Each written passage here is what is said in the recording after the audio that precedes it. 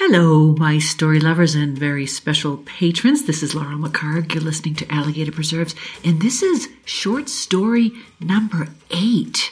Can you believe that it's been 8 months now since I've been doing this? I also, before I get to my short story, I would like to apologize to my patrons.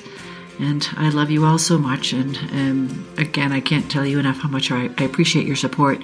I apologize for not doing the 4 podcasts per month this past month and a half anyway. I won't make too many excuses, but this month's National Novel Writing Month, and I am cranking on Water White Breathe, Book 3, which I hope to have the initial draft completed by the end of this year. And there's been some other things going on too, and I haven't been able to get to my 4 per month. I did a couple of interviews, which are on YouTube now, but I didn't put them as podcasts because something happened with the audio quality. They were Zoom interviews and I just wasn't happy with them. So I did them. I'll put links to them.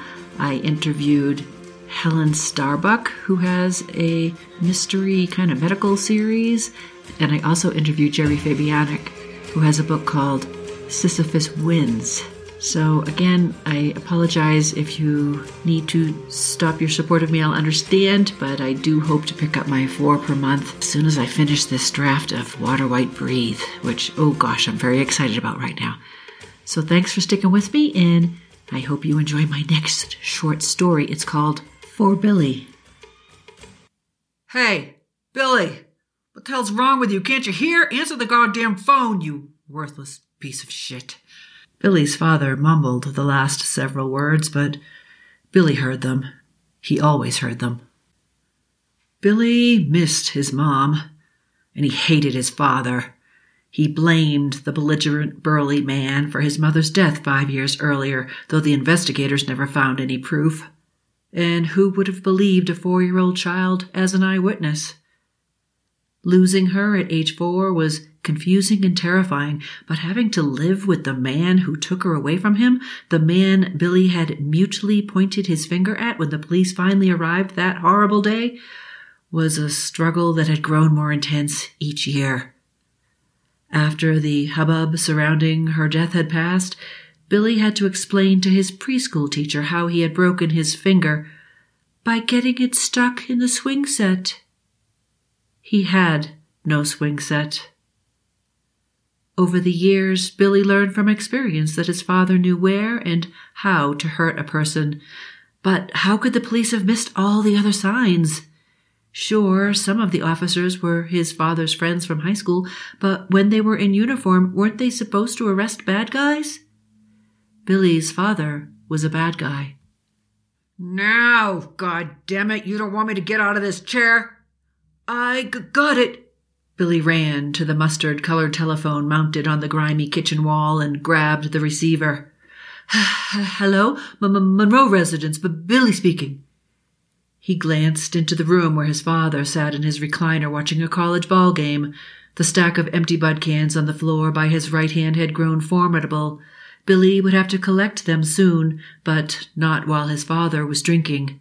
Listen carefully, Billy, a woman's soft voice spoke.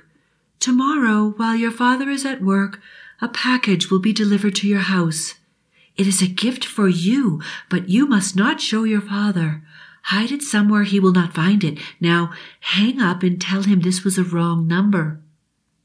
The line went dead. Billy stared at the receiver for several seconds before hanging up, baffled by a tickle of delight in his stomach. He was going to get a present in the mail, a surprise present, just for him. His father had forgotten his 7th, 8th, and 9th birthdays, and Christmas was just another day since his mother's death. A gift, just for him. Wrong number, he told his father, who grumbled. Billy cleaned the dishes piled in the chipped porcelain sink, brushed his teeth, and hurried to his bedroom, where he'd stay till his father would holler at him the next morning. His tiny bedroom was immaculate. It wasn't difficult to keep it orderly, as Billy didn't have much. A jacket, 2 pairs of jeans, and 3 shirts hung evenly spaced on plastic hangers in the doorless closet. His frayed sneakers and one pair of good shoes, too tight for him now, looked lonely on the floor beneath the hangers. A blue plastic bin held his socks and underwear. His walls were bare, save for one poster tacked next to his bed, a freebie given to all students after a health fair. "Milk, it does a body good," it read. At least it was colorful, and the man with the milk mustache looked happy. It took Billy a long time to fall asleep. He was used to the blare of the television in the next room, but he was not used to the feeling of excitement rumbling in his stomach and making his mouth turn up at the edges. He couldn't wait until tomorrow. "Get up," his father's voice boomed, "and clean up the mess in the living room before you leave." His bedroom door slammed against the wall when it swung open. "I won't be home till late. Do good in school. There's a couple of hot dogs left for dinner." The man lumbered out of the house and drove away. Billy stretched, used the bathroom, and shuffled to the kitchen. There was one frozen waffle in the freezer, which he popped into the toaster. The drizzle on the kitchen window told him it would be a day like most others in Portland. But then he remembered the phone call. It was probably a wrong number. Was probably just a prank call. He shook his head and kicked the cabinet. "Stupid," he sputtered, and after washing down the dry waffle with what was left of the milk, Billy dressed and walked to school, his feet cold from the steady rain seeping through his sneakers. Although he never felt horribly out of place among his peers, many of their fathers worked in the forest industry like his father, he didn't have a best friend. All the other kids had mothers, and none of them stuttered. Mostly, Billy felt invisible. All he knew about his father's work was that he cut down and chipped up trees for a living. He drank a lot and cussed a lot and stayed out late a lot. Billy was okay with him staying out and was a pro at being in bed, pretending to be asleep when his father returned on those late nights.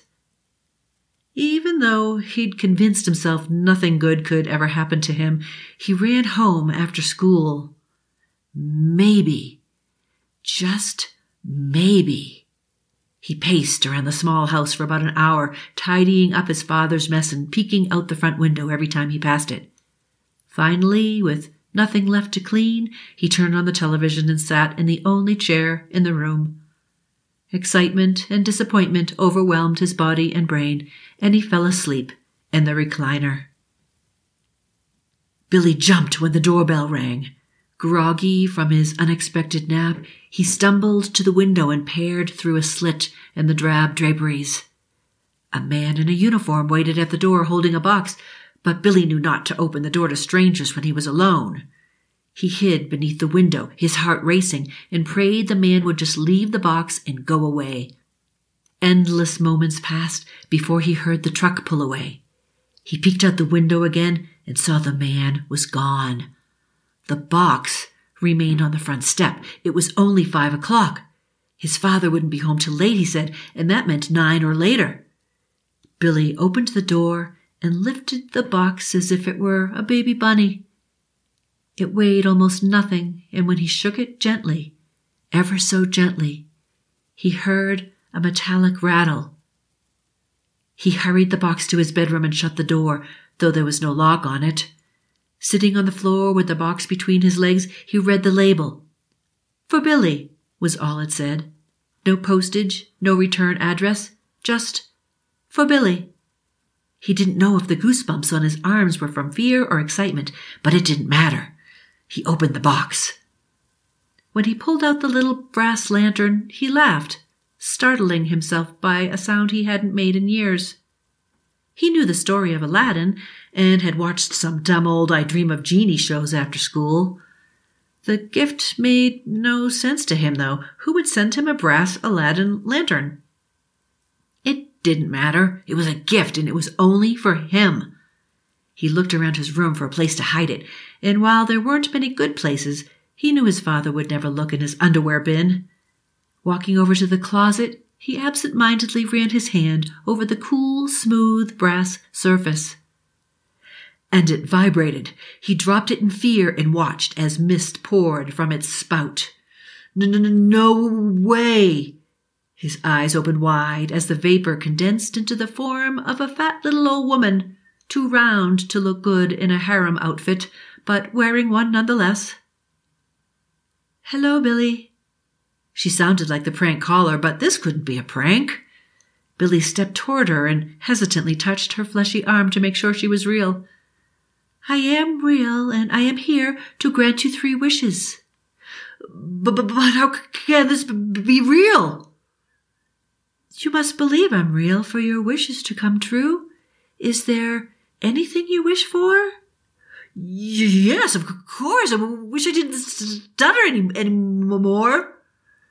"Your wish is my command, then, if you believe." I do. It worked. You did it. It's gone. My stutter is gone." Billy jumped up and down and spun around, laughing until he fell on the ground. "How is this happening? Who are you? Who sent you to me? What's your name?" "I am called Adea the Kind, and you have 2 wishes remaining. Use them wisely, Billy. You do not have to choose your wishes all at once. Perhaps you might wait before sharing your next wish with me. I hear your father approaching. Do not let him find me." "Then go back into your lantern. Hurry, I'll hide you." Adea returned to the lantern, and Billy stashed it beneath a heap of yellowed socks in his underwear bin. He felt embarrassed and hoped the genie wouldn't know where she was. He wondered why his father had come home at his usual time. The man was in a foul mood. "You better have left me one of them dogs, Billy." He opened the refrigerator door and slammed it. Billy heard the microwave going and waited until it beeped before joining his father. "I thought you'd be out late," said Billy. "What'd you say?" The man pulled Billy toward him by his collar, twisting it in a way that choked him. I thought you were going to be late, that's all." It felt strange to have to force a stutter, but Billy couldn't let on that he'd been cured. His father reeked of alcohol. "What's it to you, you little tard? You mind your own business." He smacked Billy on the back of the head, sending the boy into the kitchen wall. When he stopped seeing stars, Billy glared at his father and ran to his room. "Run away, little baby, run away." His father's slur trailed off. The next morning, his father left for work without saying anything to Billy, and Billy knew what his next wish would be. He released Adea from her bottle before leaving for school. "I wish he'd never, ever, ever hit me again." "Your wish is my command," she said. "Now hide me again and go to school. You have only 1 wish remaining." She turned to mist and returned to her lantern. Billy smiled when he thought about someone her size fitting into the little container.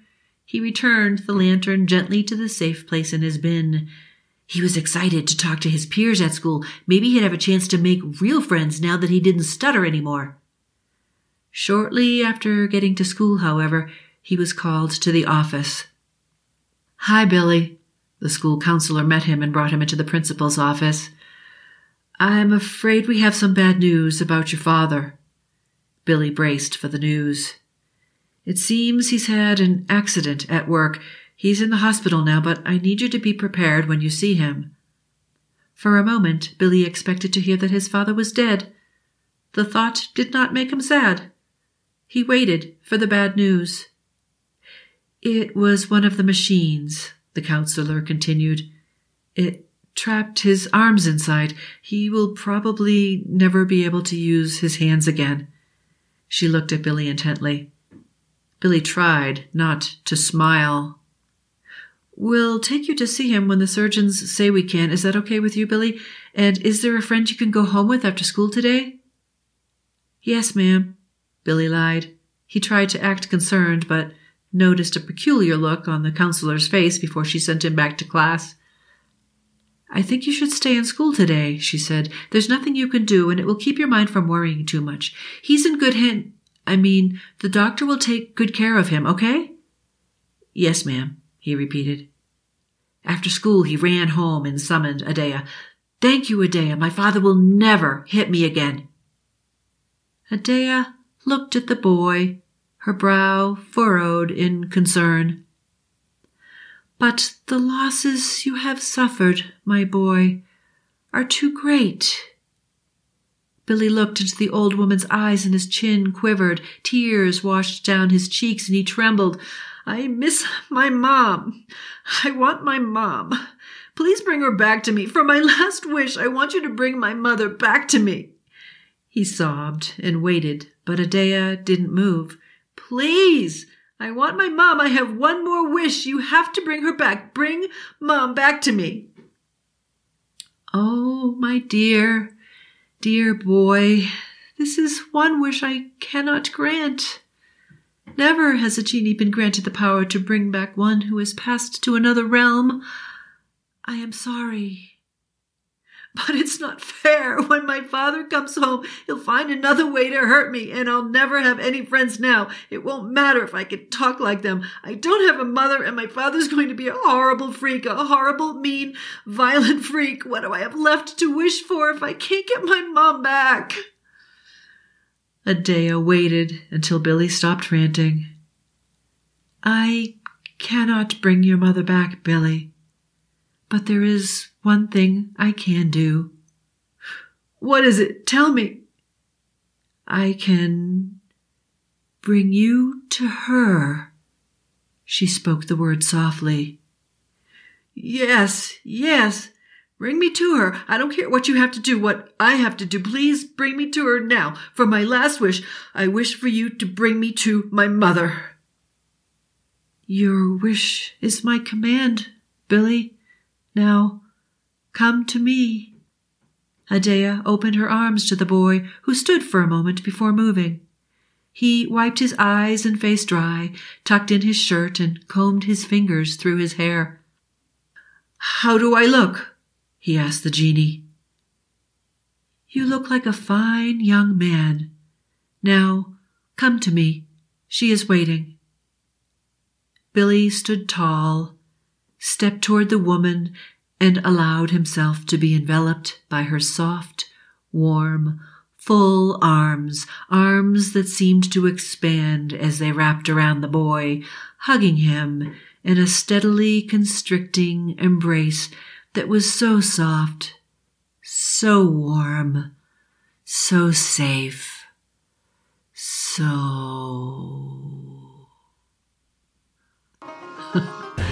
That ends my story for Billy.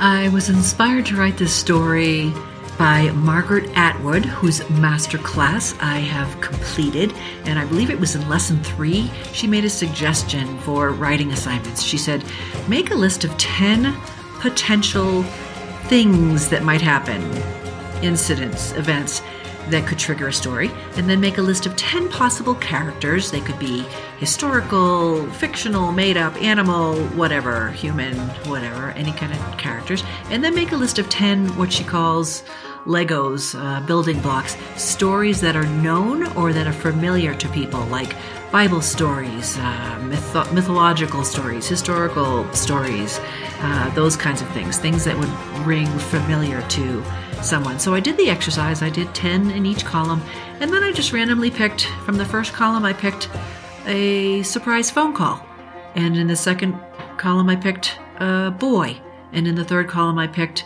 a genie in a lantern story. And then I set them down and mulled it a bit, and that's the story that came from it. So yeah, I do tend to go dark on some of these stories, but I like this one, and I hope you did too. So next month of December, I'm going to have to come up with another short story, and I hope you stick with me till then, and wish me luck on my Water White Breathe, finishing up that first draft. And thank you again so very, very, very much from the center of my heart to you. And I wish you all a very happy Thanksgiving, because this is Thanksgiving week. Bye.